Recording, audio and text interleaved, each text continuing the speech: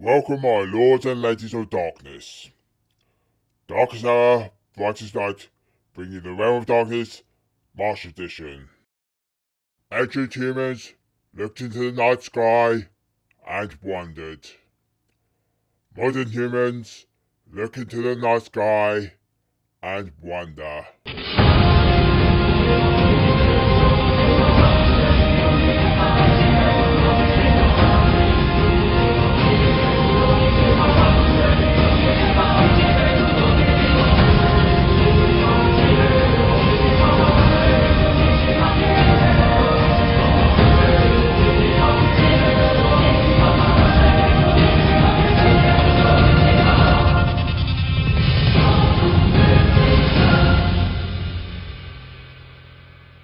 The days are getting noticeably longer, but don't let that get in the way of viewing the skies in March when dark.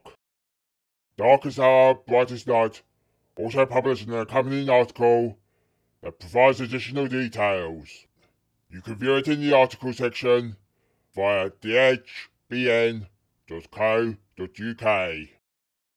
On the 2nd of March, the moon disappears, with the occurrence of the March new moon.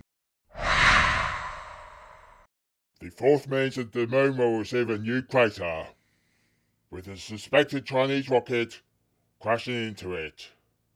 For those believing this was an attempt by us to destroy the moon, I can assure my lords and ladies that while we would like to attempt such a feat, at the present time it is beyond our capabilities.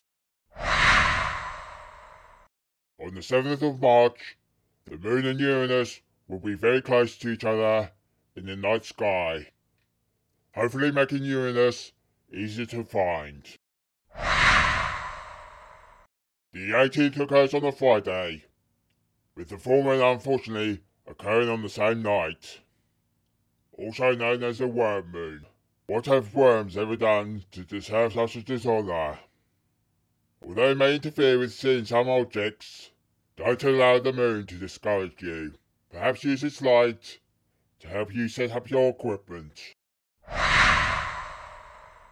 The 20th means the spring or March solstice occurs, meaning that both hemispheres of the planet will temporarily receive equal light, before those living in the south of the planet continue their transition into darkness. The 27th means that British summertime begins, which means darker mornings but lighter evenings. So if you are an early riser, then it may be ideal.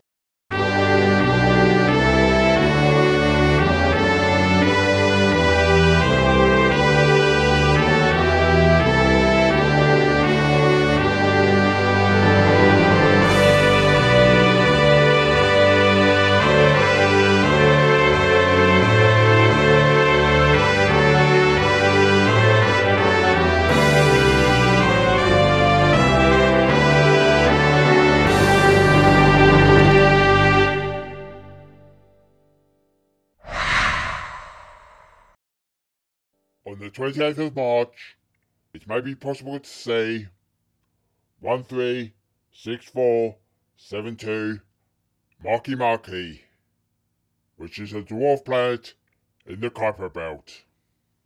Although, even with a telescope, you won't be able to see it in any detail. For those wishing to try and view the planets in our solar system this month, then Venus is visible in the mornings and can be viewed before sunrise, in an easterly direction. Mars's visibility won't be great this month, but can be found in the same time and direction as Venus. If you can wait until towards the end of the month, then it may be possible to view Saturn, again rising in an easterly direction, just before sunrise.